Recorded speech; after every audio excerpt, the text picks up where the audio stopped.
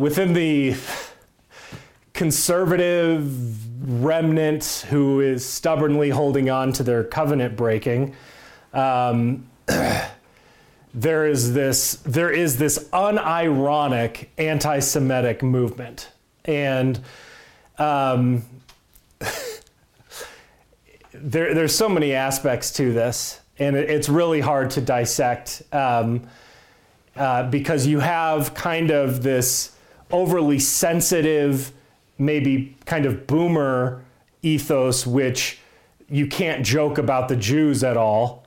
And I would not be partial to that. I think it's fine to joke about people groups for stereotypical reasons. We should be able to we can laugh at our own selves for Irish stereotypes. People should be able to laugh at themselves. And oftentimes those stereotypes are true. But what's happening, and then there's the other side, that's just, you shouldn't just hate people because of their group. This is just you shouldn't hate people generally, but specifically based on whatever, ethno or religious group they identify with. So you have these kind of two poles, and you have Christians who are, they're kind of late to the game. Like, this already happened in culture.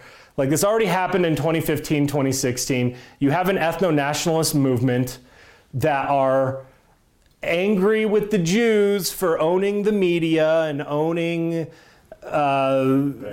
banks and Hollywood and the pornography industry. And guess what? It's true. They are disproportionately represented in those areas. And so then there's this resentment from Christians who are not represented in those areas. And so they all get their pitchforks together and they start. Kanye West made some remarks about going DEFCON 3 on the Jews. And this is just kind of one of these, Kanye, and they're looking to Kanye West as some kind of hero. I mean, this guy we're thankful that God's got a hold of him, but this guy is, he's not the sharpest tool in the shed, one. He's completely unstable, just kind of going one place to another. But the thing that these people need to realize, okay, your enemies, the people who are enemies of God, they really latch on to the synagogue of Satan and Antichrist and all the things that the Bible calls them, which is true.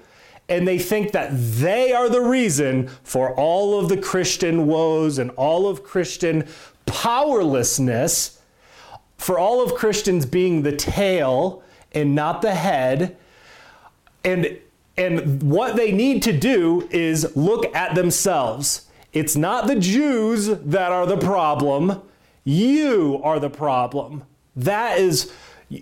So the Jews, they're running the banks and blah, blah, blah, blah. And then they go to their church and they worship with pastors and other people who are 100% okay with destroying the lives of men and children and women through divorce and remarriage. An absolute carnage. It's disgusting. Just destroying the nuclear family, which, by the way, they post these pictures of, these white European families and, working out in a field somewhere. And these guys are the ultimate LARPers. It's really cringe.